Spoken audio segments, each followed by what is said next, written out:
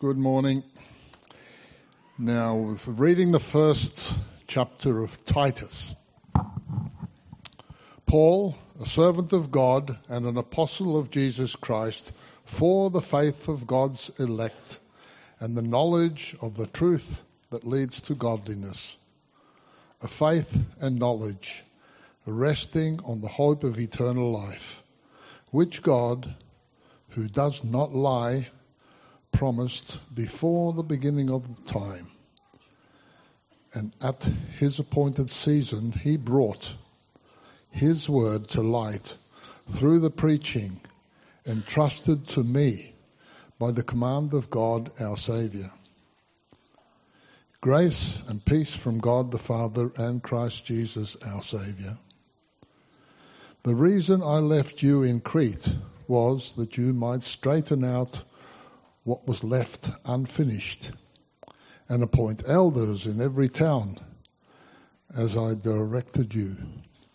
An elder must be blameless, the husband of but one wife, a man whose children believe and are not open to the charge of being wild and disobedient. Since an overseer is entrusted with God's work, he must be blameless, not overbearing, not quick-tempered, not given to drunkenness, not violent, not pursuing dishonest gain. Rather, he must be hospitable, one who loves what is good, who is self-controlled, upright, holy and disciplined. He must hold firmly to the trustworthy message as it has been taught, so that he can encourage others by sound doctrine and refute those who oppose it.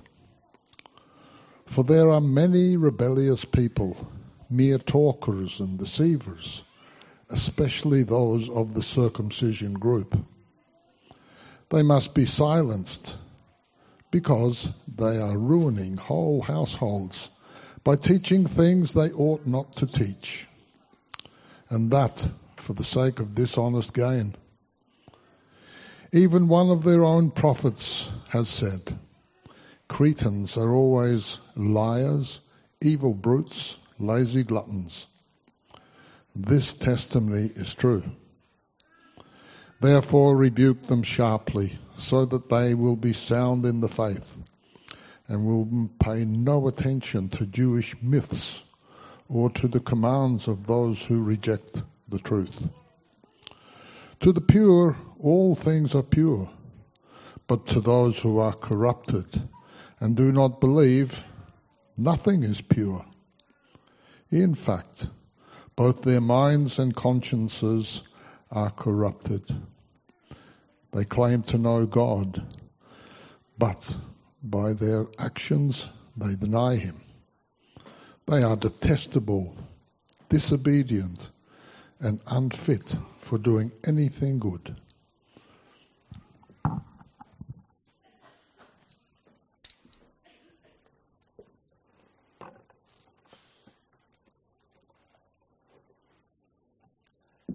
Good morning, everyone. It's great to see you. I'm Dave, and I'll be taking you through this passage today.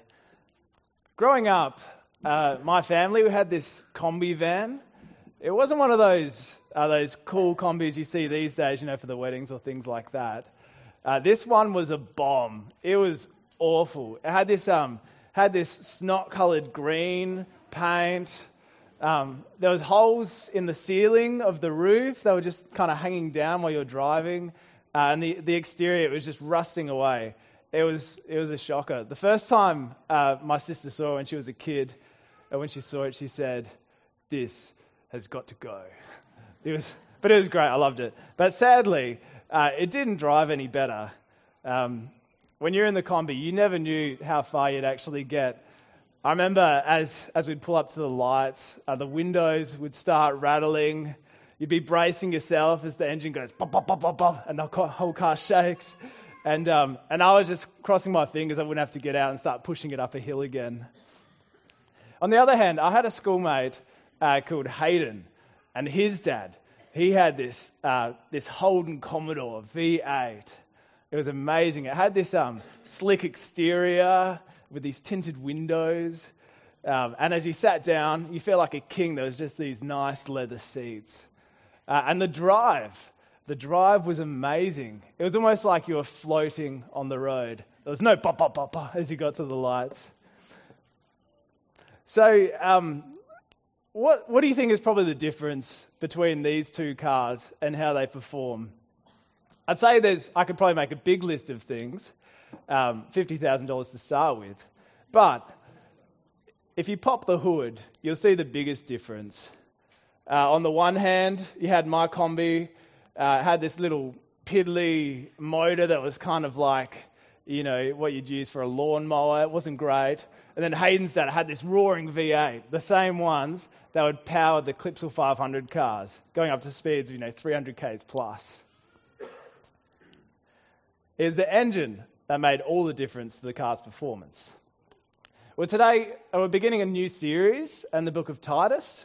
As we've heard, this is written by a guy named Paul to another bloke, Titus, who was kind of like his apprentice. And as we're going to see, the Christian life is powered by something far, far greater than a V8 engine. It's powered by the gospel. So a little bit about Paul. He was a Christian leader in the first century, and he used to go around the world telling people about the good news of Jesus and establishing healthy churches. And often he'd take people along with him to help him in this task, and also so he could be training them up in the gospel. On one of these trips to Crete, he took Titus. Here's a picture of Crete now. It looks pretty beautiful. I wouldn't mind going there for a holiday. But if you were living in the first century, you would avoid this place like the Black Plague, because they had a big problem, and that was the people who lived there. They were just rotten people. And verse 12, Paul quotes a 6th century BC teacher from Crete who had this to say about his own people. He said, Cretans, they're always liars, evil brutes, lazy gluttons. And Paul's saying in his letter, this is still true when he's writing the letter. They're still like that. Plutarch, who was about 20 years old at the time this letter was written, he said this: there are no wild beasts in Crete, but they don't need any because the people are the wild beasts. Pretty harsh, right? But yeah, you might avoid this place in first century. We see in the letter that Paul, he's left Titus on this island. He's gone now. And so he's writing to Titus to try and encourage him in the task he's given them to establish healthy churches.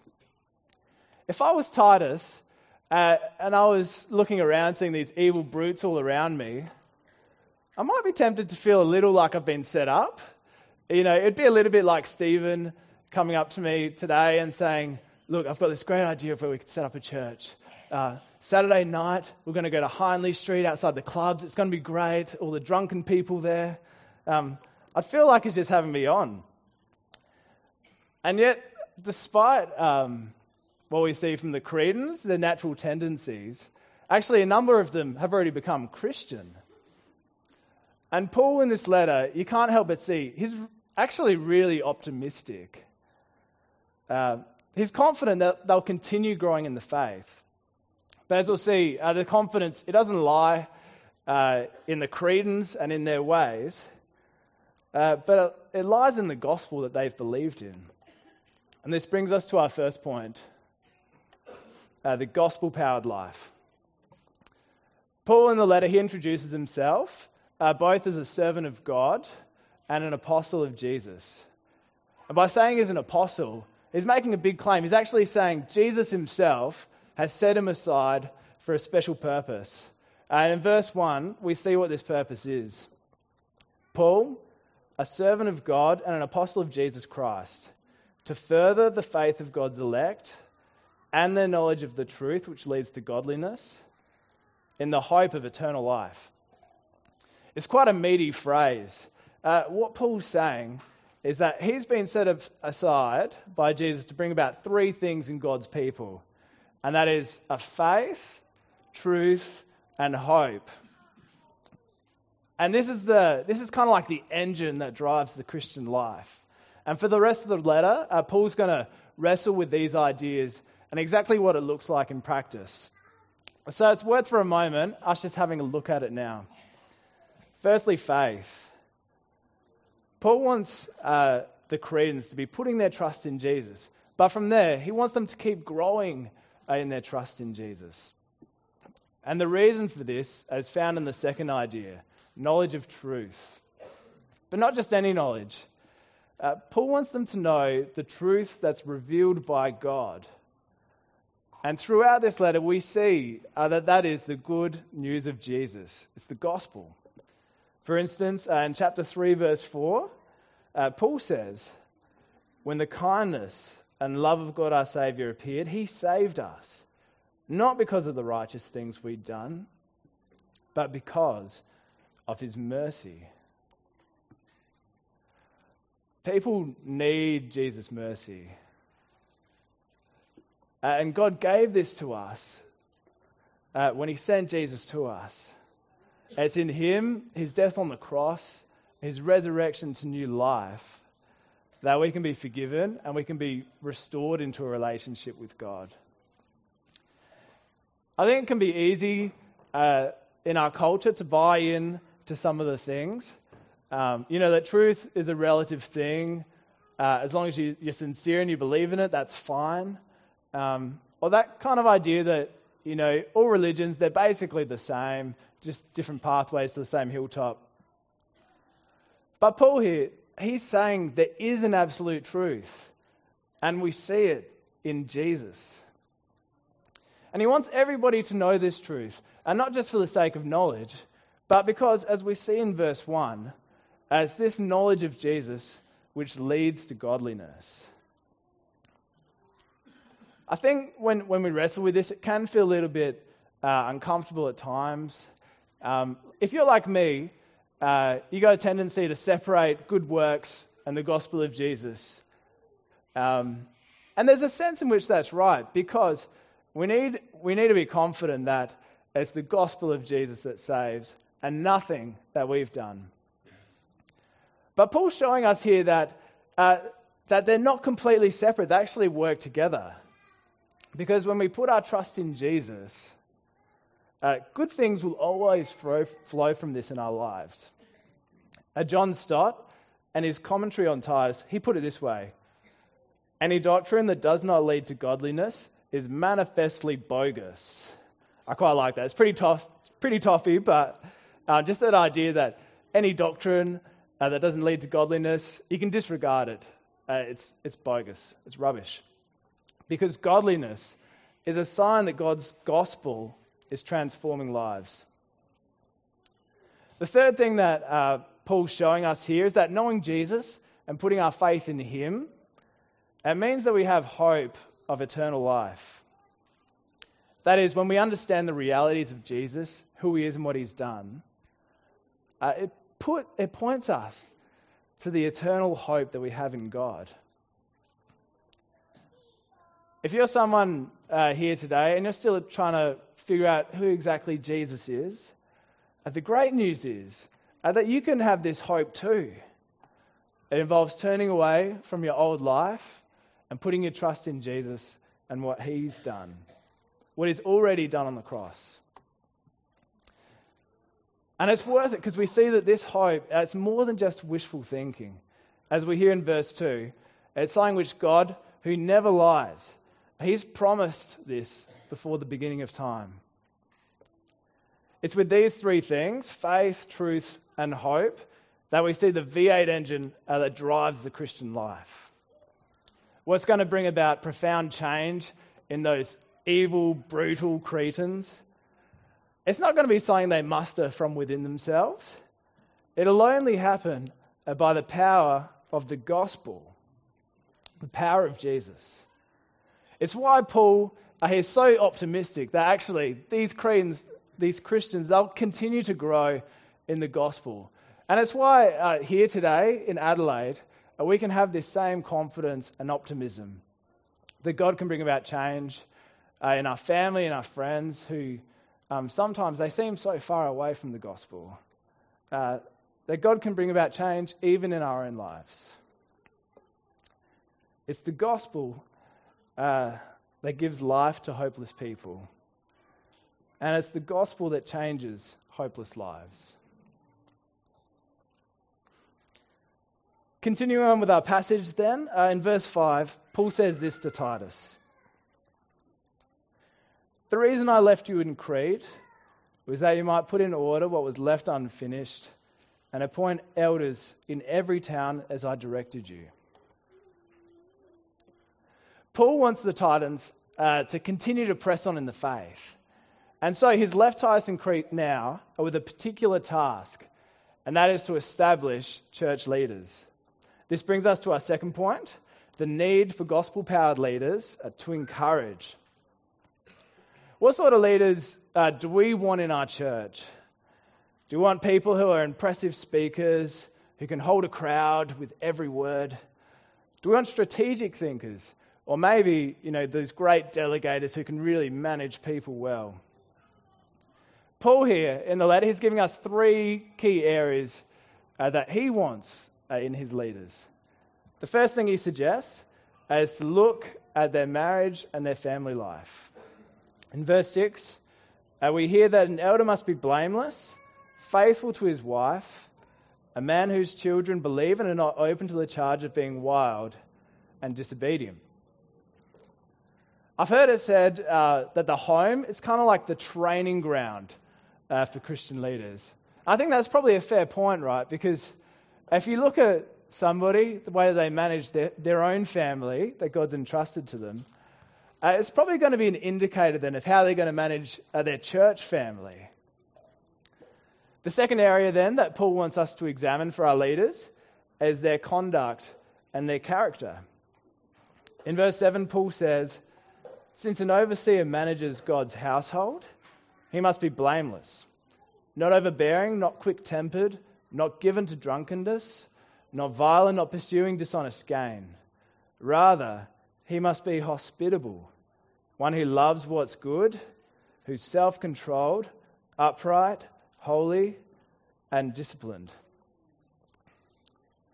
Paul here, he's giving us 6 things that he doesn't want to see in Christian leaders and 5 things that he does want to see. And that's because for the leaders of God's family, he wants to see signs that they're both turning away from sin, from their old lives, and you also want to see signs that they're turning towards godliness, that the gospel's at work in their lives. We don't have time to look at all of these. You'll be pleased to know. It could be a while. But for instance, we want leaders who are slow to anger. I remember hearing a story a while ago. I don't even remember who said it, but there's this woman once who was visiting a church for the first time. On her way, while she was driving in, there's this really aggressive driver who was beeping her the whole time. So anyway, she eventually got to church feeling a little bit unsettled. And that same driver greeted her at the door. Yep, turns out that he was the minister of the church. Not a great thing. That's not what we want to see in our church as leaders, right? I think you can see that too.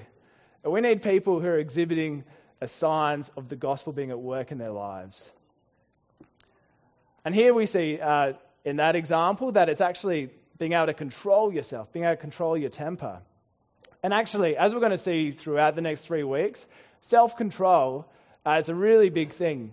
It's behind a lot of godliness, and also lack of self-control is behind a lot of godlessness.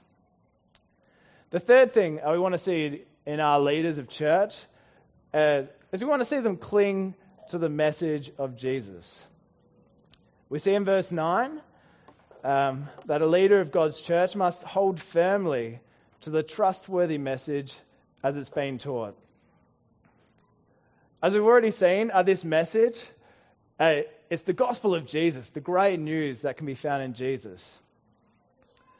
And as we've seen, we need to hold to this message because it's the only one that can actually bring about real power in lives. It's the only one that can bring hope. Paul's criteria then we've seen three things he wants in his leaders. And in the context of the letter, this is particularly for the elders of the church, so people like Stephen and Scott. And I know that they want us to keep them accountable to these things, that they'll keep leading their families well, growing in godly conduct and character, and clinging to the message of the gospel. But the reason that we want these things for our leaders, it's not because they're the only ones who the gospel applies to or in which the gospel's at work. It's because they actually set the pattern of Christian belief and life for all of us. The reason we want these things for our leaders is because we want them for ourselves as well. So can I ask you before we move on, how are you going in these areas that we've just talked about? Are you clinging to the trustworthy message as it's been taught, the message about Jesus? Are you clinging to all those truths despite being in a culture where there's a lot of pressure actually to take away some of the bits that make people uncomfortable? Does our character and our conduct, does it express a gospel-powered life? For instance, are we demonstrating self-control in our lives? Not getting drunk, not being quick to get angry? Or are there times when we can actually end up justifying these things? For instance, it's just the way that I'm wired. Or, yeah, I might have a quick temper, but my whole family does, and we don't really mean it, and we get over it pretty quick. On the positive side, are we opening up our homes generously to each other? These things, they may all seem small, but actually, they're all expressions of the gospel being at work in your lives. Coming back to our passage then, we see that Paul's tasked Titus to establish healthy leaders in all the different churches around Crete. People who can encourage and model the Christian faith for the rest of the Cretan believers. But in verse 9, we also see that these leaders, they had another important role, and that is to refute people who oppose the message about Jesus.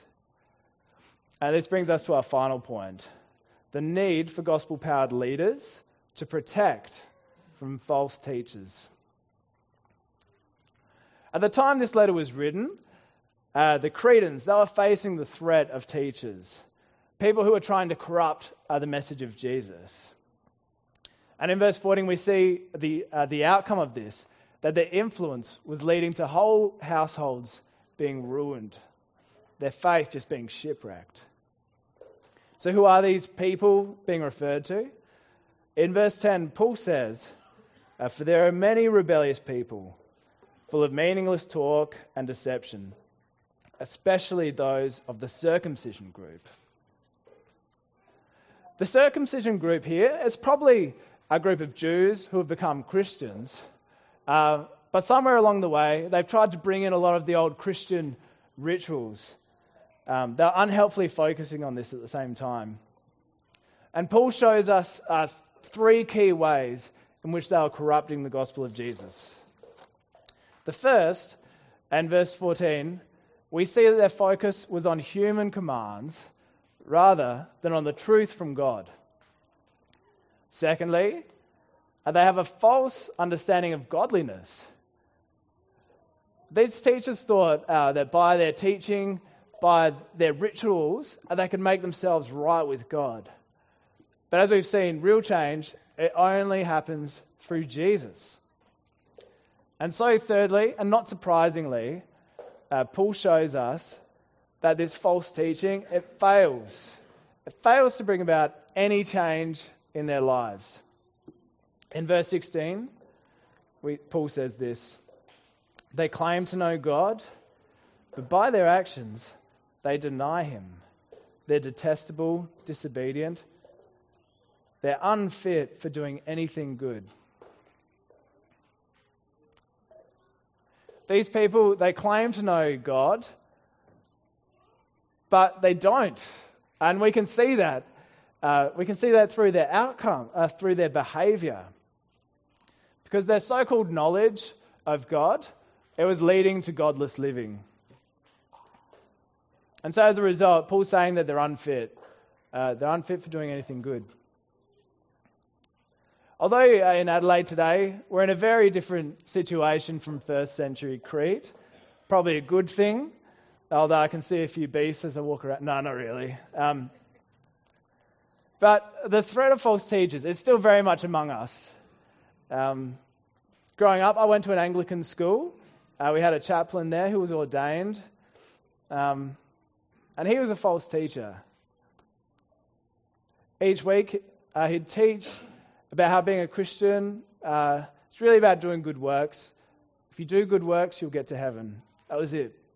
At Easter, he didn't focus on Jesus. What he did focus on was what you could give up. If you gave up chocolate, that was a great thing. Just give up something. I remember one time he invited a Muslim into our service just to teach about how being a Muslim and being a Christian, they were basically the same thing. Considering what Paul's just talked about, it's not hard to see that this guy was a false teacher. His teaching was based on human commands. His solution to problems, it was focused on the self, giving something up, rather than focusing on God and what he's done. And so as a result, his teaching, it was powerless and it was hopeless. And so, sadly, as a result of this guy, thousands of kids all across Adelaide, they now think that Christianity is about giving things up, and that's it. They think that it's no different from being a Muslim, and you can do it just by being a good person. Later, this same guy, he was suspended because he was being unfaithful. He had a sexual relationship with a woman who he wasn't married to. It was clear from his teaching, from his actions, that he had abandoned the truth.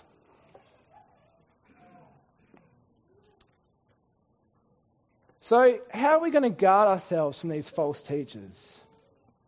How are we going to keep pressing on in the Christian life? For starters, we need to do what we're doing right now. We need to keep meeting together. We need to keep getting under God's word, hearing what he has to say, and reminding each other of the power of the gospel, both what it is and what it isn't. And today, Paul's saying that essential to this is to have church leaders who are faithful and godly. And so a couple of things for us to finish on then, just to consider. Firstly, do we have a culture that promotes leadership? I reckon as Aussies, we're pretty bad at this generally. We don't aspire to lead, and we tend to resent people who do lead sometimes. But here at Modbury, we have to be countercultural. We have to be people who are biblical in our attitude to leaders. Because we want a church that's sold on the idea of good leadership and gets behind our leaders. If we do value leadership, then what sort of leaders do we want? Do we want preachers who are witty, engaging, charismatic, or preachers who will teach the gospel? Do we want pastors who will be our best mates, always free for a cuppa, sensitive, insightful? Or do we want people who urge us on in the gospel and protect us from false teachers? At Modbury, I think we've got a real privilege of the leadership that we have. Firstly, in Scott and Stephen. They're faithful men who teach us the gospel every week and have a desire for us to keep growing in that. And you also see the gospel at work in their lives and their conduct, in their attitudes, in their family, and how they cling to the message of the gospel. Let's make sure that we keep honouring these people and keep allowing them to actually lead us, even speak into our lives. But it's not just Scott and Stephen. As we heard in the kids' talk, at Modbury, we're so blessed to have leadership on a range of fronts. We've got our community group leaders, we've got a leadership team, we've got our kids, and youth leaders, and that's just to name a few. If you're someone who leads in these roles, keep holding on to the truth of the gospel as you're seeking to live godly lives.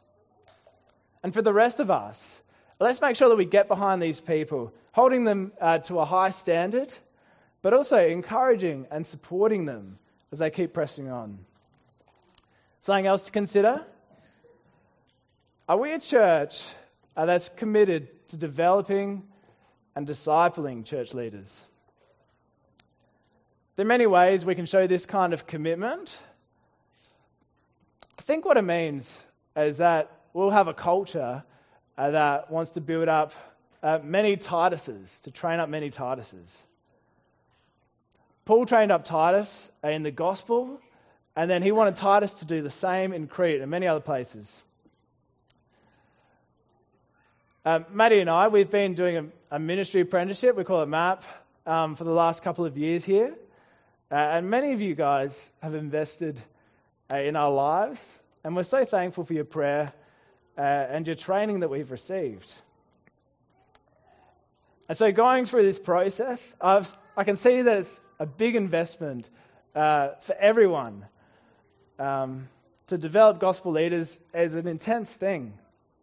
For the church, it takes time, energy, heaps of patience, a great loving commitment, especially if you're dealing with slow learners like maybe me. Another thing, as many of you would know, much of the donations to church here from our members, they go towards taking on leaders. So last year, we took on Scott, and God willing, halfway through next year, he's going to plant a whole new church in the northeast. And next year, a guy named Coops and his family, they're going to join us here at Modbury.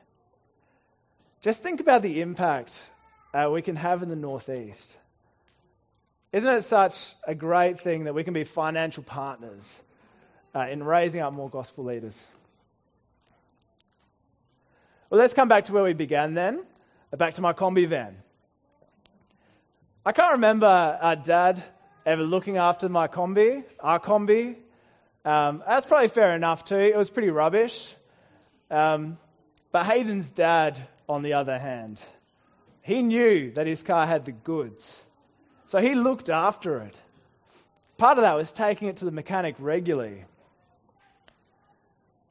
Every Christian, they've been converted by the power of the gospel, by what Jesus has done and nothing else. And that gospel, it's like the engine that keeps powering and energizing the Christian life. In that sense, we're all drivers, and we want to be as skilled as we can in understanding the gospel engine and knowing how to use it to navigate life and live a life that's empowered by it. But in God's great wisdom, he says we're to set aside pastors, elders, who are a little bit like mechanics. They're people who are tasked with teaching and applying the gospel, keeping it sharp and clear, so we can keep being faithful to it and be protected from error. A healthy congregation, it's got both elders and members who are working together in understanding the gospel truths, so we can keep living gospel-powered lives. Would you pray with me? Let's pray. Dear God, we thank you for how in Jesus you've revealed to us the greatest truths, that in him we can be your children in the hope of eternal life. We thank you for the leaders you've blessed us here at Modbury, for Stephen and Scott, and also for the many other faithful leaders. Thank you for how you're at work through these leaders to encourage all of us in the gospel, but also to guard us from people who corrupt your message of hope. And we ask for all of us that you'll be helping us to cling to the gospel and living a life that's powered by the gospel. Amen.